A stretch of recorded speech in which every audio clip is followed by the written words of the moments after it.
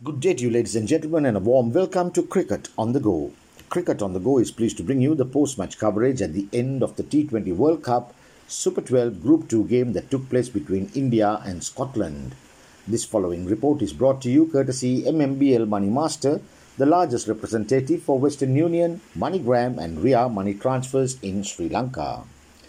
Desperate India massacre Scotland. The T20 World Cup produced yet another one-sided match as a desperate India team massacred underdog Scotland to win their Group 2 game in just 6.3 overs, chasing an 86-run target in Dubai on Friday night.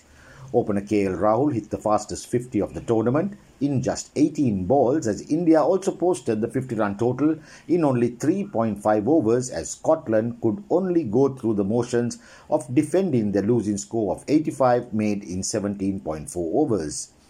In destroying Scotland, Surya Kumar Yadav finished off the match by clouting a straight 6 against a ball from Chris Greaves after Rahul and Rohit Sharma posted an opening stand of 70 in 5 overs. Rahul slammed 6 fours and 3 sixers, while Sharma made 30 in 16 balls with 5 fours and a 6 as Scotland used up 5 bowlers to put in 6.3 overs. Earlier, Scotland put in to bat after losing the toss, could not make any substantial headway against some clinical bowling by the pace duo of Jasprit Bumrah and Mohammad Shami, who accounted for 5 wickets whilst left-arm spinner Ravindra Jadeja grabbed 3 wickets.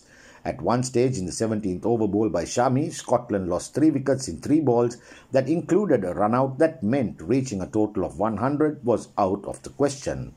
Although India won and improved on the net run rate, they are still behind New Zealand by 2 points and must win their last match against Namibia on the 8th of November and hope that New Zealand lose their last group match against Afghanistan on Sunday to qualify for the semi-finals along with Pakistan.